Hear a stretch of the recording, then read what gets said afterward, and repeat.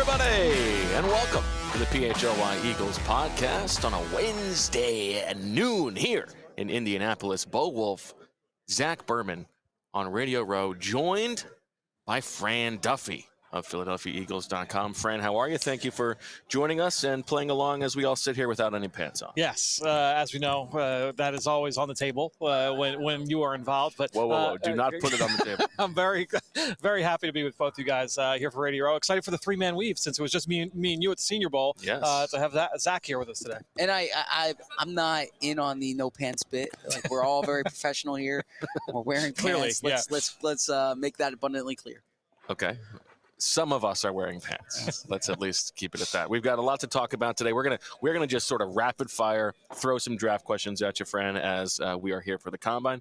We've got next week to really preview free agency, all that good stuff. But we want to make use of you, so we want to do a little bit of that. But before we do that, Zach, give us a little Stone Cold Newsman update to kick things off. Sure. Since we last spoke, the NFLPA released their player survey. They did this last year at the Combine. It came out today. We're going to get into it in tomorrow's show because we have Fran today. We're going to talk draft here in the Combine. But just to give a quick overview, the Eagles were ranked number 4 among 32 teams overall. And among the A grades were the cafeteria, which Fran can attest to. Yep. Head coach and ownership also received A's.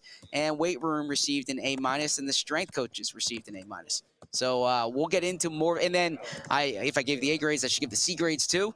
The treatment of families was a C grade, and the team travel was a C grade. So we'll get into all those details tomorrow. That's what Bo calls a tease. But that's the news at the top. Back to you in the studio. Thanks. Great. We'll talk about that tomorrow. I've got some more thoughts, I think, on the Nick Sirianni stuff from yesterday that we can get to, but let's save that for tomorrow. Let's talk draft with Fran. First of all, how are you? I'm great. I love an Indy? Yeah, I love an Indy. It's a great food city. Great job. Dynamite dropping. It's a great food city. I think, and I know you and Sheil will bust on other writers for saying this. They should never move the Combine from Indy. They really should not. All the other options, it just makes too much sense to keep here for a lot of reasons. Yeah, but from what I understand, that was not a pleasant experience. For most people. I loved it from an event standpoint. But to each his own. I love Indy though. Just the connectivity, the connectivity. How about we go somewhere where, and I know that the weather was nice the first couple of days.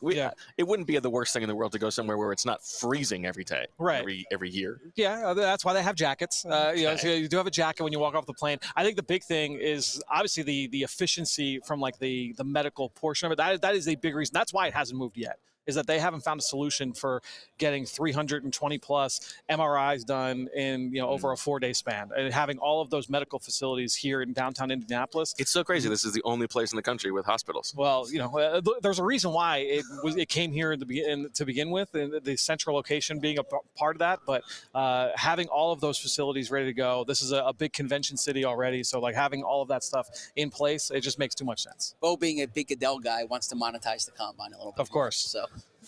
No, I just any way to make a buck, Bo. Yes, Right. Okay. And Zach, did you have a good evening last night? Yes, I love coming to the Combine. Nice evening, nice dinner with you, among others. Who between the two of you do you think enjoys the Combine more? I would say Fran. Wow, probably I feel like that's close. An admission for you, Zach. No, look, I enjoy the Combine. I think Fran probably gets more out of the Combine than I do. And so, Fran's going to be at in the stadium this week. And so I love I just love all these NFL people in one city. Yep. And there's a certain energy, there's a certain buzz. It's the start of the non-playing season from my perspective. The NPO. There you go. I don't know why you call it NPO. It's CBS.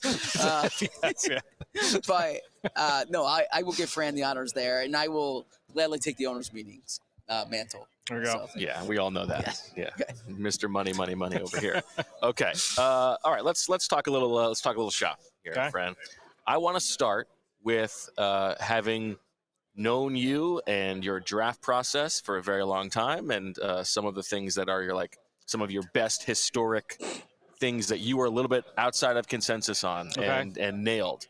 I believe that corner is one of your, if not your best position. Now, you may feel free to disagree, but I think cornerback is a very realistic possibility for the Eagles in the first round or in the second round with those 2 second-round picks. How do you see this group stacking up? How does it compare to years past?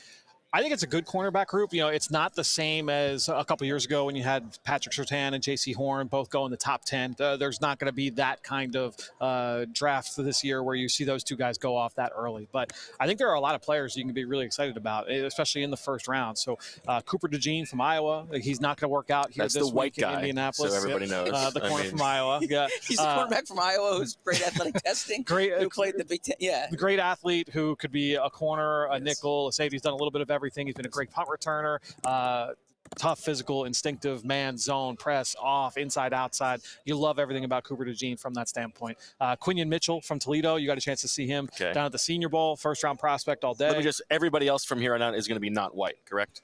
Correct. Yes. Okay. So now that's established. Okay, Thank you. make sure. I like both Alabama corners, Kool-Aid McKinstry and Terrion Arnold. A lot of people really like Nate Wiggins as well. Really athletic corner from Clemson. So there's a bunch of. That's 5 names right there that people are talking about in the first round of this draft. So for the Eagles, tell us what would a Vic Fangio corner look like, and what are the skill sets that would be a little bit different than other teams might be looking for?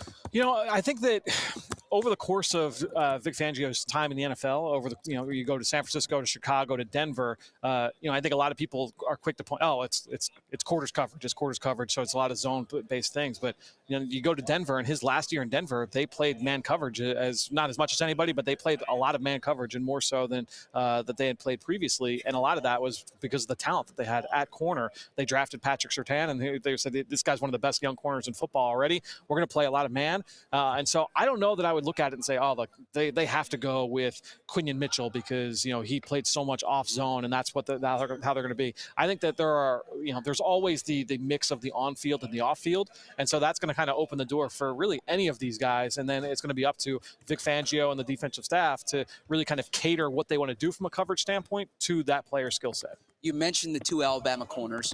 Kool-Aid McKinstry was the cover photo for today's show. It seemed going into the year, he was getting more of the hype, and he was like the top guy. Terrion Arnold overtook him. Is there some post-hype charm to Kool-Aid? And is he someone who I guess, do you see Terrion Arnold as the superior player, or do you think there is some charm to Kool-Aid? Yeah, I think that when you look at Kool-Aid, the reason why he probably got a little bit more of the hype, he started as a true freshman. And when you do that for Nick Saban in the secondary, there's going to be a lot of hype associated there. He was a 5-star recruit. Obviously, the name for what it is, there's name recognition there, right? So one of the best names you could find. But I think when you look at Kool-Aid, how he tests this week, I think will be a little bit lesser than when you compare him to some of these other corners that we've talked about. I don't think he's going to test as well as Wiggins. He wouldn't have tested as well as DeJean if DeJean was going to go. I think Arnold will test a little bit better. Quinion Mitchell, I think, is going to run in the 4.3s. I think he's going to run a little bit better. So I think when you look at the overall testing, I don't think Kool-Aid is quite that level of athlete. Still a good athlete, but I think with all those other guys, you're talking in that blue chip level. If you look at the relative athletic score, the RAS score, those guys are all going to be like 9+, and I think Kool-Aid's probably going to be in like that 8.5 to 9. So we're picking nits there, but I think when you look at Terrion Arnold, a little bit more traitsy. So like the height, weight, speed is going to be a little bit more intriguing there. The ball production was absolutely there for him this past season. Both of them were starters coming into the year, so it's not like you didn't really see anything of Terrion Arnold. But I think this past year is it the kind of thing where like the ball production is there because the teams were throwing away from McKinstry? Well, I can tell you that here this year. So this past season, Terrion Arnold was targeted on 17% of his pass coverage snaps, and Kool-Aid McKinstry was targeted on just 8%. So the team stayed away from Kool-Aid McKinstry, whereas they went at Terrion Arnold. Now Arnold did come through and was productive this past season, but he did see a little bit more action. All right, so, one of the nice things about being here in the Combine, we're in the corner, so we get to see everything that's going on at Radio Row. We see people walk by. Peckness migrate, Dane Brugler, Greg Cosell, Tony Pauline. All right, so that's a good one. I mean, I think I have to nest Dane Brugler. I think you got to. Yeah, you got to nest Dane Brugler. I mean, I think you got to. I mean, those are some interesting picks. I think I'm gonna peck my longtime co-host on the Eagle Eye in the Sky podcast, Greg Cosell, and then migrate Tony Pauline. Well, let's hope that he doesn't see this. I mean, he might have gotten his 4 mile. He might be out running right now. I know he runs like 4 miles a day or whatever it is. Yeah. Okay. Now, so Cooper DeJean, he's not testing this week? He's not. He had an injury late in the season. Nothing too serious, but it did cost him the last couple of games for Iowa, and then cost him a little bit of the training period. So he's going to try. Dane actually reported a couple weeks ago that he's going to try and test for teams in April. And the thought process that he might move to safety, is that reverse racism? No, I don't think so, because he played all over the field for Iowa. Honestly, like a name that popped into my head while watching Cooper DeJean, because there was a lot of this written about this player when he was coming out. Jalen Ramsey was viewed as like, is he a corner? Is he a safety when he was at Florida State? Because he played safety that final year. They wanted to get him inside. They wanted to play him close to the football, because he was placed, down close to the line of scrimmage so often.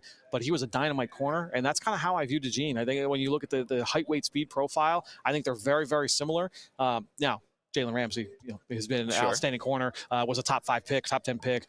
DeJean's not going to go that high. Now, if he had tested, maybe there was a little bit more buzz that way. But I think that Cooper DeJean, like from a archetype standpoint, is that kind of defensive back. Now, this is known as an offensive tackle draft, offensive tackle wide receiver. Why is this such a strong O-tackle draft? Who are the guys that set this apart from, obviously last year was a bad one, but even like a middle of the pack O-tackle?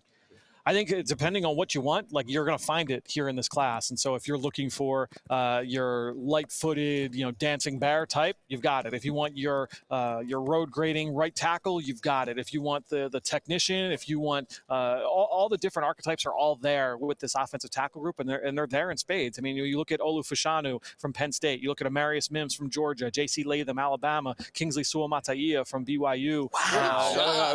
And look, you asked me about him at the Senior Bowl. I said I was not ready for it at that point. We're ready now at this point. But, Tyler Guyton and Joe Alt, you just go right down the line. All these guys are legitimate players. It'd be funny if you messed up Joe Alt. Yeah, Joe Alt. Joe Alt's brother played for the Flyers. You know that? No, I actually did not know that.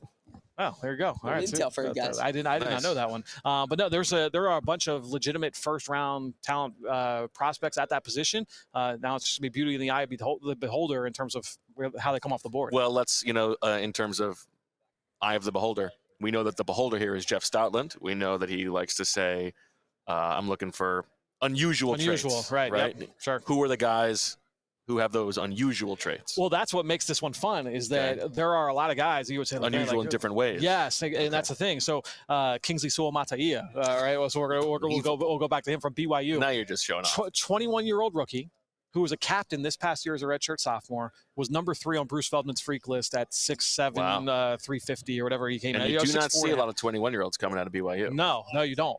He's not your typical. He was Penei Sewell's cousin. He started at Oregon and then transferred to BYU this past year.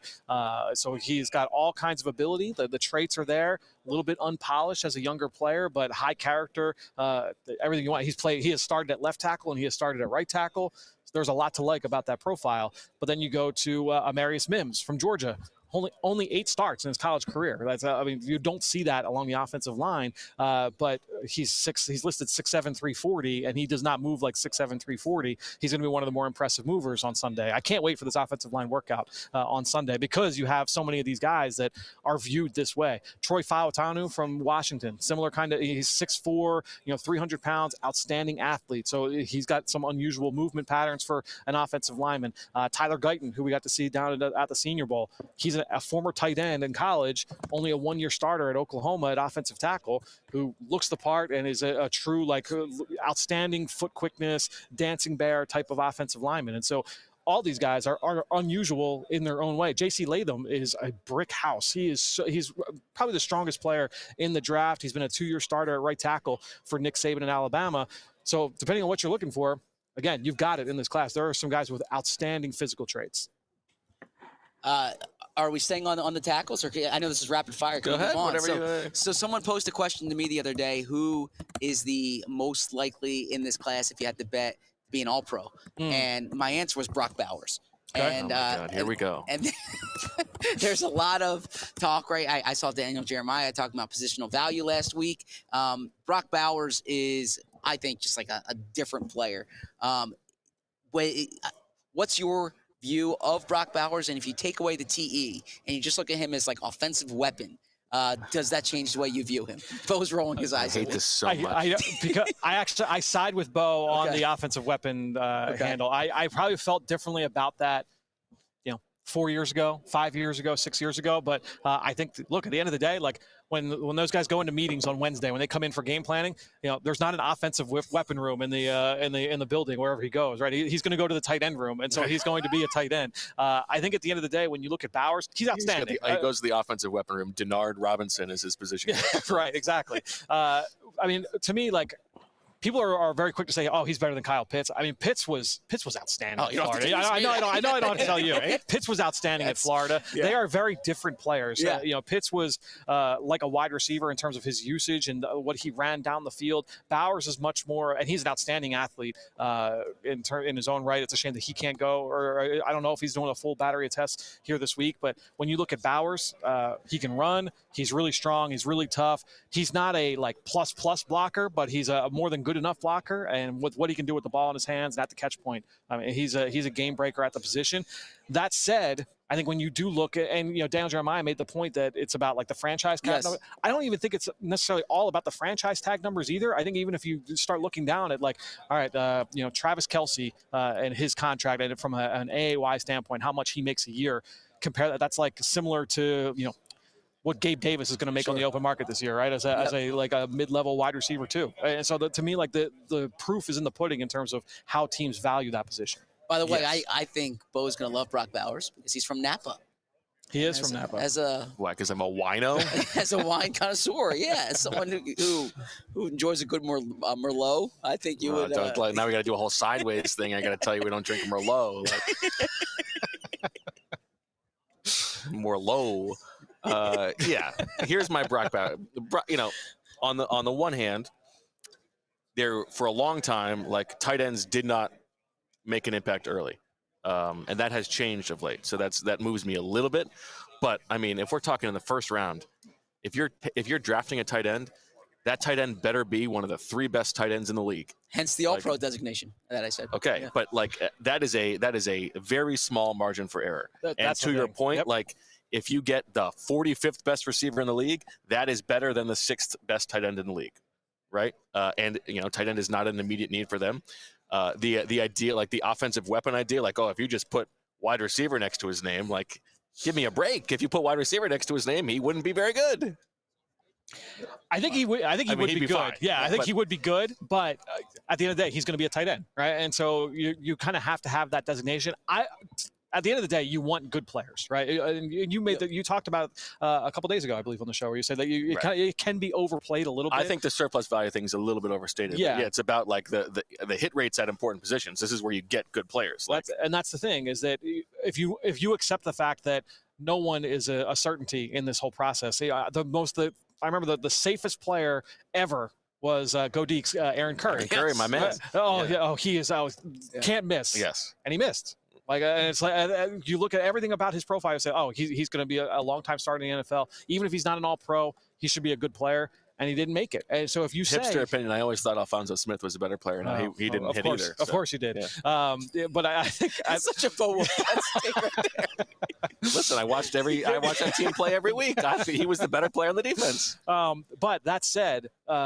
if you're going to take your shots in the first round, you take it at the more boom bust positions. So I agree. Yeah, I agree. Okay, next position to talk about is the edge. I think, and if we're talking at 22, it seems like this is not a huge 10 guys who are going to go in the first round edge group. I think my most important question to you is: should the Eagles be concerned about drafting a player named Dallas if they have to be in the division with the Cowboys? Great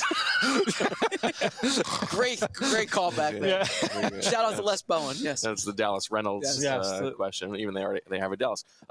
The edge rushers feels like not necessarily the strength of this class, but maybe some guys who could be in play at 22. or around that neighborhood? Yeah, I think that it's similar to what we were saying with corner, where there's not that guy that's going to go, that has a lock to go in the top 5, 6, 7, right? And look, for the first time ever, it might be completely offense only in the top 10 of this draft. But I think when you look at Dallas Turner, you look at Jared Verse, you look at Laiatu Latu, those are the three guys that I think people are talking about, in that, we'll say, like 8 to 20 range. And are all those guys going to go in that range? Could somebody sneak in? Could Mizzou's Darius Robinson sneak in there? Is there another player that could potentially break in there? Chop Robinson, right? So, he's going to test well this week. So I think when you look at that position, that's the range where you're seeing the first one come off the board.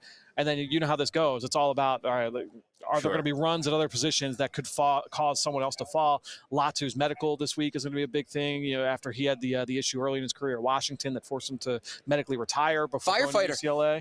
I did. Yeah. He did firefighting. I didn't know that. Yeah, him and Grant Calcaterra. Oh, geez. All right. I did not know that about Latu. I do like Latu. Is awesome. He's also 35 years old. I don't know if he's 35, but he's as skilled a rusher as we've seen in the top of the draft. So Latu. Yeah, Latu. Okay. Yes. What's the scouting report in terms of like a profile for the players for those other guys? So Jared Verse started his career at Albany, and then after a couple of years transferred down to the Florida State and was one of the most productive players in the country. You don't see a lot of Albany to Florida State. No, that pipeline doesn't really exist typically. But I think when you look at nonstop flights from Albany to Tallahassee. No, good student unions in both towns. But I don't know both of them actually. Right. But I think when you look at Jared Verse, he's explosive, he's powerful, he's violent, he's a good run defender. I think the athleticism isn't like a huge strength of his game. I don't think he's going to look great like in the 3-cone or anything like that. Like an AJ Epinesa type then. Yeah, I think so. But he's, Epinesa, what I liked about Epinesa coming out was he had like that inside-out versatility. I think when you look at Verse, he's a straight, like more of like a Josh Sweat. Like he is a pure base defensive end. Like let him line up, over tackle and go. That's kind of what you look at here with Jared Verse. The production was outstanding, not just last year, but even this year as well. As he continued to get more attention, he was still a handful for offensive lines. Okay. Dallas Turner. Yeah, so he was a Dallas Turner. Big-time recruit. So right up Zach's alley. Fort Lauderdale, right? Yeah, yes. big time recruit.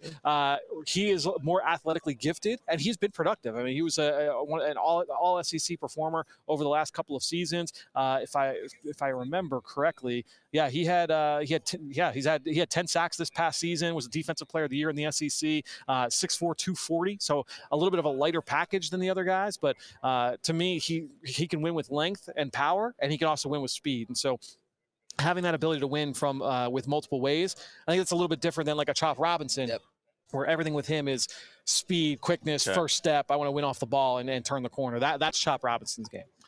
Too quick. I'm deferring to Bo I'm deferring to Fran for all the evaluations. I'm just giving like the little nuggets here. Sure, yeah. Okay. Dallas Turner arrived at Alabama as I think he called it a COVID 260. And he says his preferred playing weight's like 255. And then Jared Verse is going to be a Vic Fangio favorite because he's from Berwick, Pennsylvania.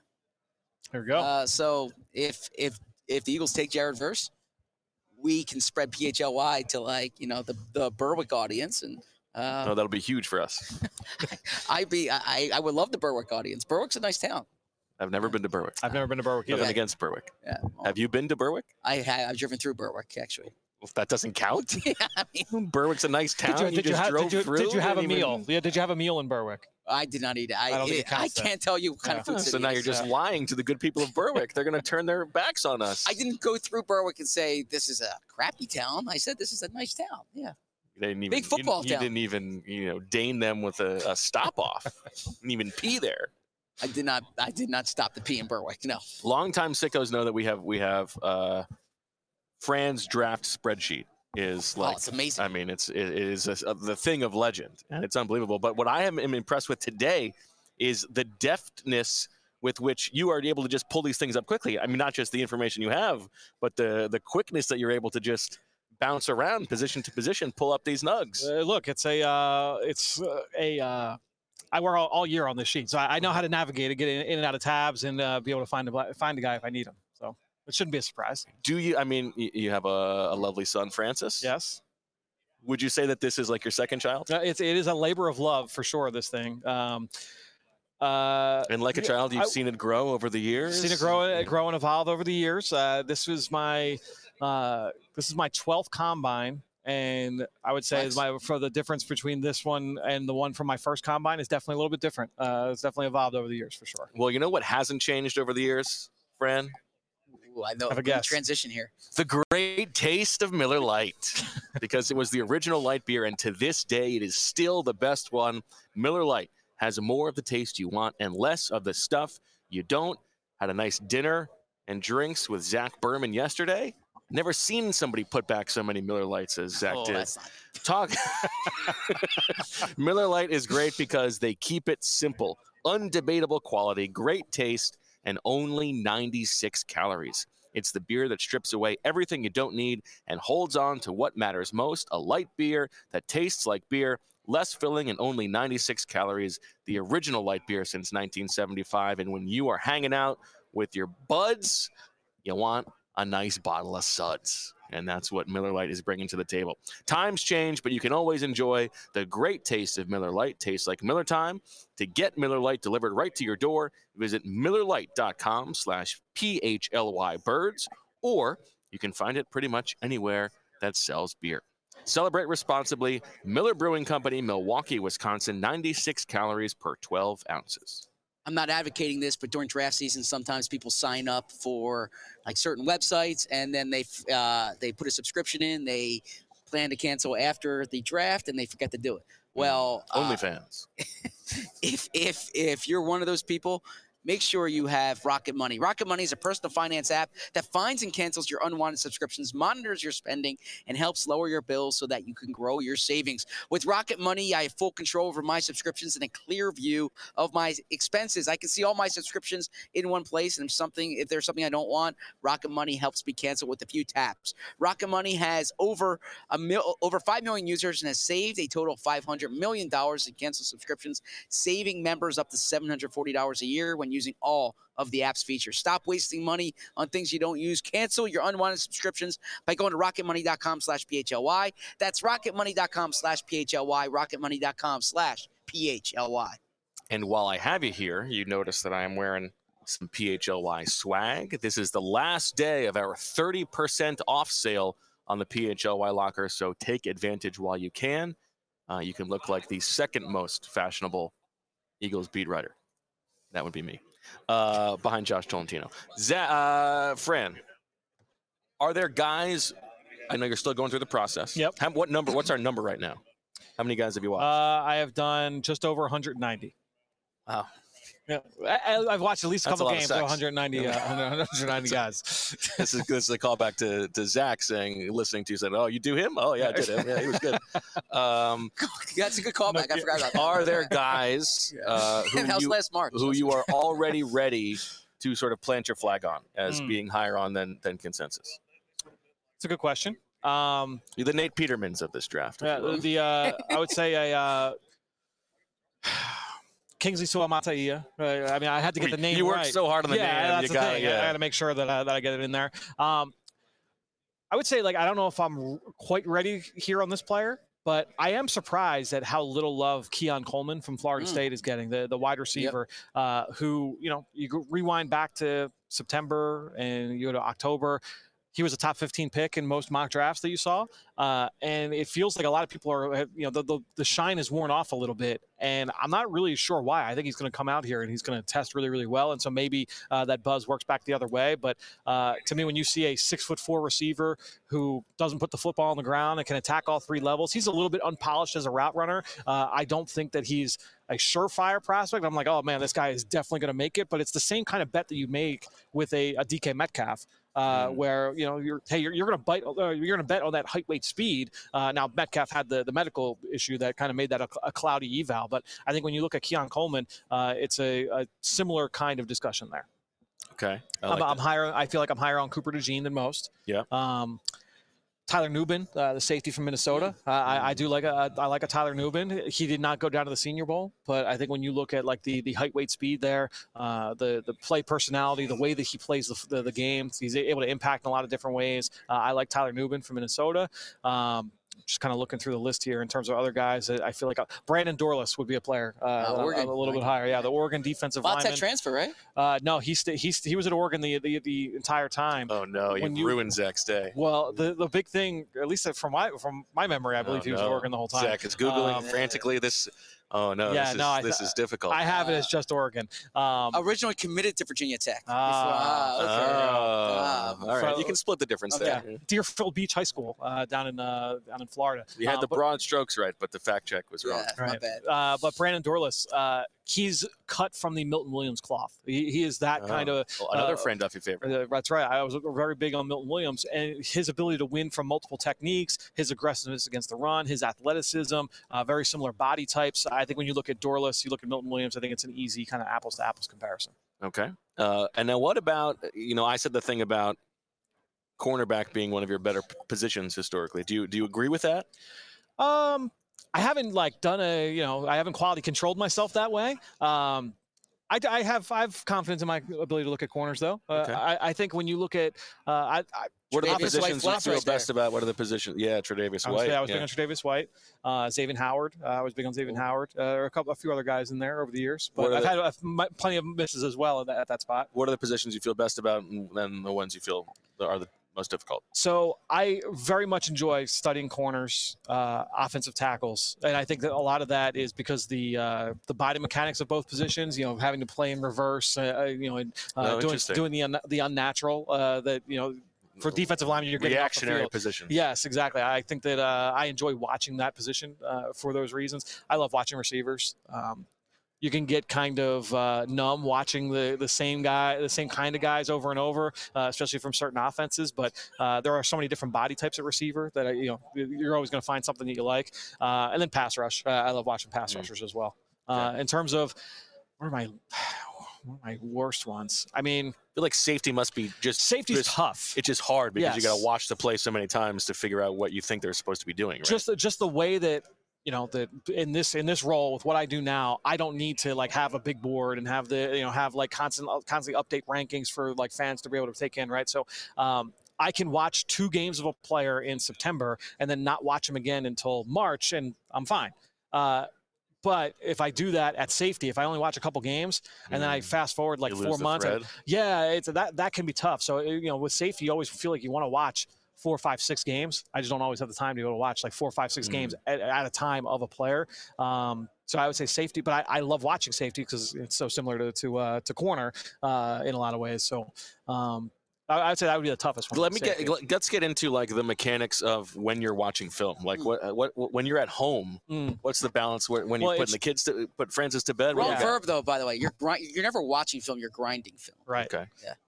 When I'm doing a guy, I'm gonna be changing your verbs for the rest of the show now. So it has changed since we had Francis. So since we were blessed with him coming to us 4 years ago.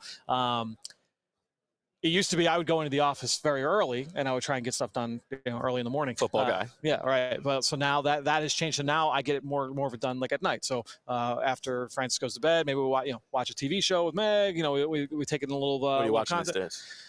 So I just finished For All Mankind on Apple. Oh, okay. Excellent. I loved it. Space guy? Yeah. You're a space guy? I wouldn't say I'm a space guy, but I loved the show. It was I like the alternate history idea for a space guy. Every now and then Zach says something and has this smile on his face, and I don't know what he's smiling about. And he goes, "Space guy," and he's looking at me like he just said the funniest thing in the world. Well, he was disappointed with your no cell. Yeah.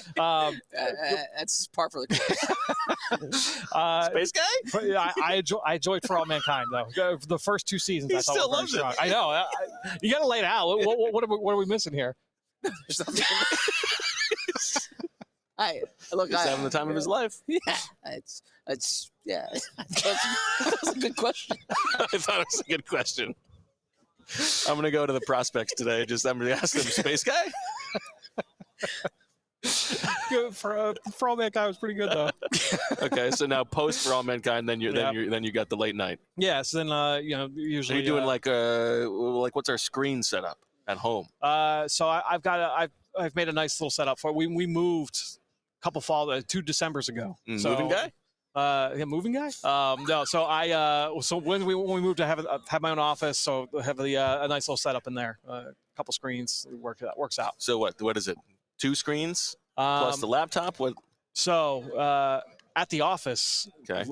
I had a 4-screen setup. 4 Yeah, screens. well, because one 2 for the film and then 2 for everything else. Okay. Like a day trader over here. Yeah, Like so it, I got away from that. I was told it was too much, so we had to back off on that. Everybody else was jealous. Yeah, we had to back off on that. So I'm down to 3 screens there. Fran got 4 monitors.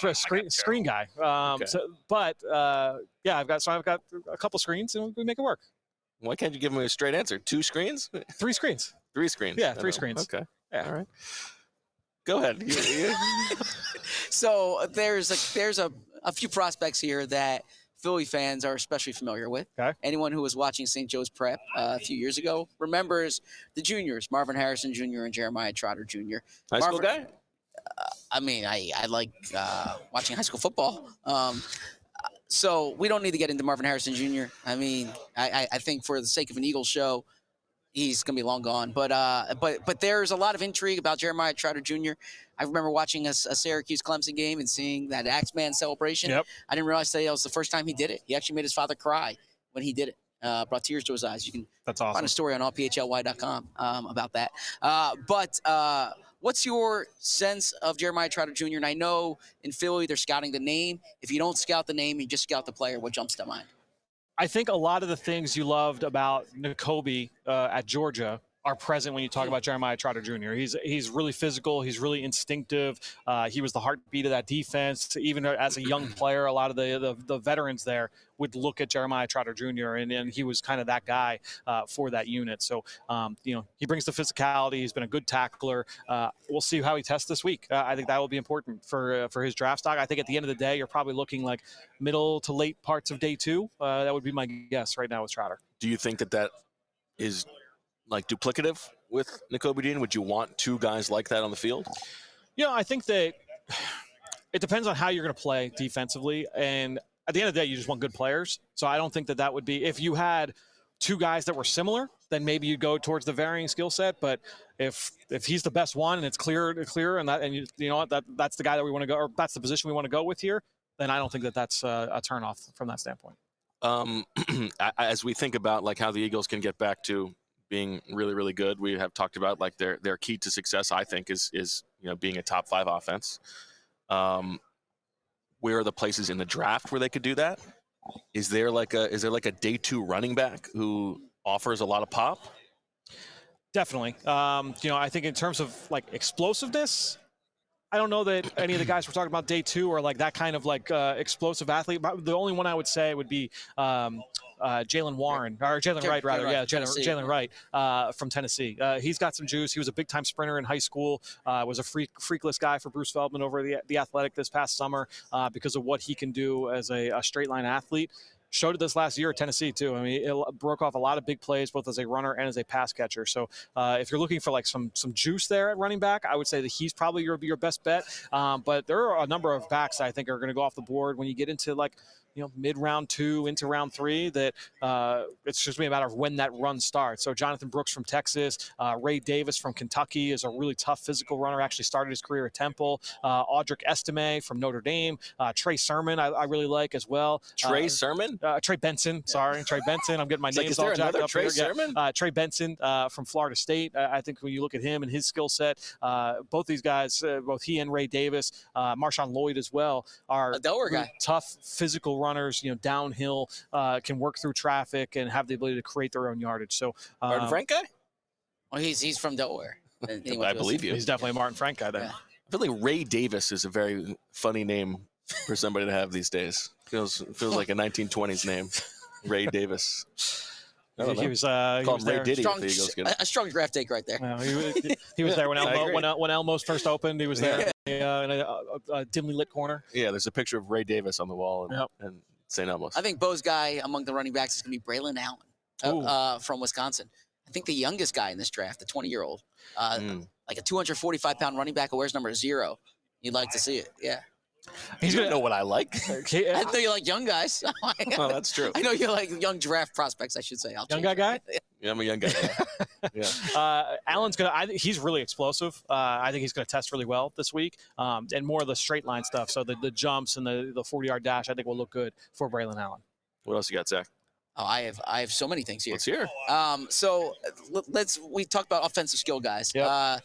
On day 2, I would imagine early day 2, but even perhaps in the Eagles range, Texas has 3 offensive skill players who are going to go in that range.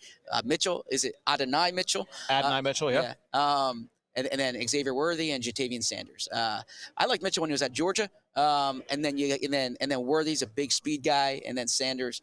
I mean, I have a tight end fetish apparently. But what's Thank you for admitting it. What's your read on Watch out, Emily. on the 3 Texas skill guys? So I like Mitchell. I like Sanders a lot. I like Worthy. So I'm glad you brought all three guys up. We'll start with Mitchell. If you're looking just purely at his top 15, top 20 plays, you would put him up against most of the top players in this class. And what I love about Mitchell too is that when the lights were shining brightest, he always showed up, like the biggest games, biggest moments. Like a Bradley Roby type. Or you're like a dynamite drop it. He's been one of I remember that was the thing that people said about Deshaun Jackson as well. It was like, when we play prime time, you always kind of looked at Deshaun and knew he was going to come through. Mitchell has been that guy both at Georgia and at Texas. And I think when you look at him, he's got a skill set, again, like when everything looks exactly the way you would want, he looks like an Odell Beckham type. He's got a lot of twitch coming out of breaks.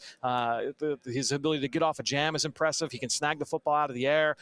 He's got juice to attack all 3 levels. So there's enough there with Adonai Mitchell. It's just more of a consistency standpoint there. With J.C. Sanders, really athletic, undersized, move tight end type. What can he do as a blocker? That's the question. So that's kind of the archetype he falls into, but he's great with the ball in his hands. He was used a lot down the field. I love that offense with Texas. I think Steve Sarkisian does a great job from a design standpoint, and they do a great job of getting their playmakers the football at all 3 levels, and Sanders was one of those guys they took advantage of. And then Worthy, he kind of reminds me a little bit of Zay Flowers. He's that kind of a player. A little bit undersized, might be more of like a slot, like movement type, but can be used vertically down the field. Had some drop issues over the course of his career, but also showed the efficiency and the ability to make the big play as well. So that's how I view all 3 of those guys. And then another question I wanted to sneak in before passing back the bow is that the Eagles have gone heavy on the national champs the last 3 years. Michigan is well represented here at the combine. 18 guys. Yeah. 18 guys? 18 guys. I'm not going to ask you to 6 offensive linemen. Wow. Backup offensive linemen. I'm not going to ask you to break down all 18, but who's your favorite of the Michigan players? Because it's not as if you're looking at Michigan guys going in the top 10 here. It's more like in that range that Eagles fans will want to study. I would say it's J.J. McCarthy would probably be my favorite of that group. See, again, I mean, the way that you were able to just pull up and quickly search. I mean, Command F. I'm not like splitting the atom here. Command F. Parentheses Michigan. Like it's physics guy. I would say that I look at J.J. McCarthy first off. I love the profile there with him. He'll be a 21-year-old rookie. I know that the volume has not been there from like a pass game standpoint. Yeah, and quarterback profile wise, that worries me a little bit. There's and I think there's something to that when it comes to like the number of passes, but you have to remember too, like it's what people said last year about like the Eagles offense in 2022. Oh, well, they haven't been good in the second half of games. It's like, well, that's because it was run the ball, nurse a lead, and kind of run to victory. He came out of games in the second half, like more than half the season this year. Okay. They took the pedal off and just kind of wanted to run the football. So he's got plenty of starts under his belt. J.J. McCarthy, 28 starts is plenty. He's played just under 1,900 snaps, which is also that's plenty. He just hasn't had a lot of pass attempts. And so I think when you look at it, it's not he hasn't played a ton. It's more just the way that they wanted to play football. It's like Matt Ryan at Penn Charter. That is great reference there. That's correct. He used to hand the ball to Tony McDevitt. How he comes in this week, how he measures will be big. He's listed right around 200 pounds. It's a little bit light, so how big is he? But he'll be a 21-year-old rookie. I love the way he attacks the middle of the field. He's got a pretty live arm, consistent accuracy, and ball placement and touch. I like J.J. McCarthy. I think at the end of the day, he will go in the top 10, top 12 of this draft.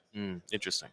I mean, it's probably, if you're from the Eagles standpoint, That's good. Like a lot of quarterbacks going early, a lot of wide receivers going early. Yep. That pushes some guys down in their range potentially. Yep. No, I think that will be helpful, and then we'll see in terms of like the offensive tackles. You know, some of them are going to go. How many of them go? I think that will bump some more of those players down. Just keeping an eye on the chat as the show has been going on. I need to let you know. First of all, Brenna says hello. Oh, very excited to see you. Outstanding addition for your team. We see putting the TE in mistress for Zach.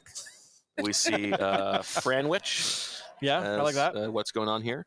And my favorite, Only Frans. Ah, nice. My favorite's Fran Duffy needs a coaching job somewhere. A lot of love for Fran in the chat today. That's Fran, it's nice to say, but I'm coaching a 6-year-old flag football team, so I might need you to jump on. See that I'm all in on. That I will get in because that's the time commitment there. And you remember when you were designing us route concepts for our flag football league? Well, that's what you mentioned this on the show yesterday. You're like, I've seen some great receivers in bubble ball. Like no mention of a guy that. How many passes did I ever drop for you? I mean, listen. Can't give me a name drop. You were a very good player, but oh man, oh wow, all right. First of all, but I found you to be more of a difference maker on defense. On defense, sure. Okay. Because you were diagnosing everything that was going on. Yeah. And I mean, I cannot sit here and honestly say that like Alex Seifert wasn't a more dynamic weapon on the outside. Drew Massiangelo with the enormous speed, the explosive speed that he had. Greg DeLuca. Yeah.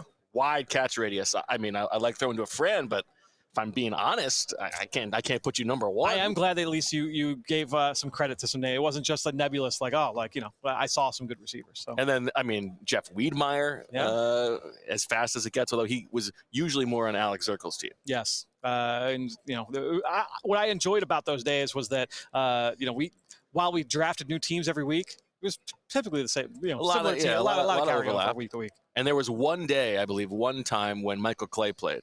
Yes. And boy, did that make us look ridiculous. I mean he was going like 40% and just like dusting everybody. Yeah. There's just a different tier, like multiple tiers of athlete when you talk about anyone that played collegiate football versus just, regular people. It's not close. Yeah. There you go. We're driven by the search for better. But when it comes to hiring, the best way to search for a candidate isn't to search at all. Don't search, match with Indeed. Indeed is your matching and hiring platform with over 350 million global monthly visitors, according to Indeed data, and a matching engine that helps you find quality candidates fast. Leveraging over 140 million qualifications and preferences every day, Indeed's matching engine is constantly learning from your preferences. Join more than 3.5 million businesses worldwide that use Indeed to hire great talent fast. And listeners of this show will get a $75 sponsored job credit to get your jobs more visibility at Indeed.com/Blue Wire. Just go to Indeed.com/Blue Wire right now and support our show by saying you heard about Indeed on this podcast. Indeed.com/Blue Wire. Terms and conditions apply. Need to hire? You need Indeed. The first taste of rare bourbon you finally got your hands on. That's nice. At Caskers.com, we make this experience easy. Caskers is a one-stop spirit curator with an impressive selection of exclusive, sought-after, rare, and household names in the realm of premium spirits and champagne. Discover the top flavors of the year now by going to Caskers.com and using code WELCOME10 for $10 off your first purchase. Get $10 off your first purchase with code WELCOME10 at Caskers.com. Anything else, Spaceman? I have a question. I snuck in two, so you're up now in the ping pong. Well, we got to be wrapping this up a little bit because the CHGO guys are coming in a minute. Why don't you give them one more? One more is, so I was hoping that in your Michigan answer you would talk about Mike Sandstro or Junior Colson. Okay. And I ask those because those are two positions that the Eagles fans are watching closely here. And I ask, I hope I'm pronouncing it correctly, Sandstro. I believe that is correct, yeah. And because slot cornerback, I heard Daniel Jeremiah say last week, he has, I think, 14 cornerbacks with top 3 grades, or grades in the first 3 rounds. But he said after like the first few, you're looking at a lot of slot guys. Yep. And to me, Mike Sandstro's like one of those guys, someone you can fall in love with just in terms of when you watch him play. What jumps out about those two players in particular? So let's talk with Sandstro first.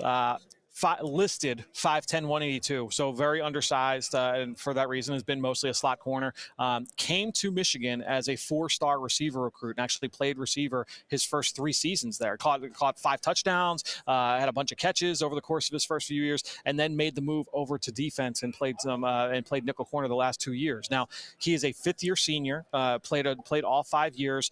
Will only be 23, so not a huge anchor on the draft stock there, Bo, but has been extremely productive when he has played. You look at just this past season, 6 picks, 6 PBUs, 2 forced fumbles, a sack. Last year, 7 PBUs, an interception, 2 sacks, 6.5 TFLs. He's always around the football. He's got really light feet. The change of direction is outstanding. I expect him to look really good in position drills this week. Only 1 penalty in 26 starts on defense. Good stat. A really aggressive player downhill. So I think when you look at Sandstrill, has only played defense full-time for a couple of years. He's a little bit older, so there's some projection, but history as a core 4 special team starter, so you're not worried about that. The floor, I think, is really, really high, but now it's just a matter of the ceiling. And so, how he tests this week, I think, will dictate where he goes. If he tests really, really well, I think he's square day 2. If he does not test well with those other things that we talked about, then I think it's like, all right, we get into like the later rounds. But I do like Sandstrill. Junior Colson he's a fun player. He's not the fastest, but he's fast enough. How fast is he? We're going to get a sense here on Thursday night. 6'3", 247 pounds. So he's got legitimate NFL size. And at that size, I don't think that he was a bad athlete. So I do like that a lot. He plays through contact really, really well. He's a strong tackler. He's been in the single-digit what's you a tackle guy? No, I'm thinking of Chris Jones' 40. How? I don't know. Junior Colson, the last 2 years, has been in a single digit in missed tackle percentage. What a funny thing to happen. He overcame that adversity. Poor guy.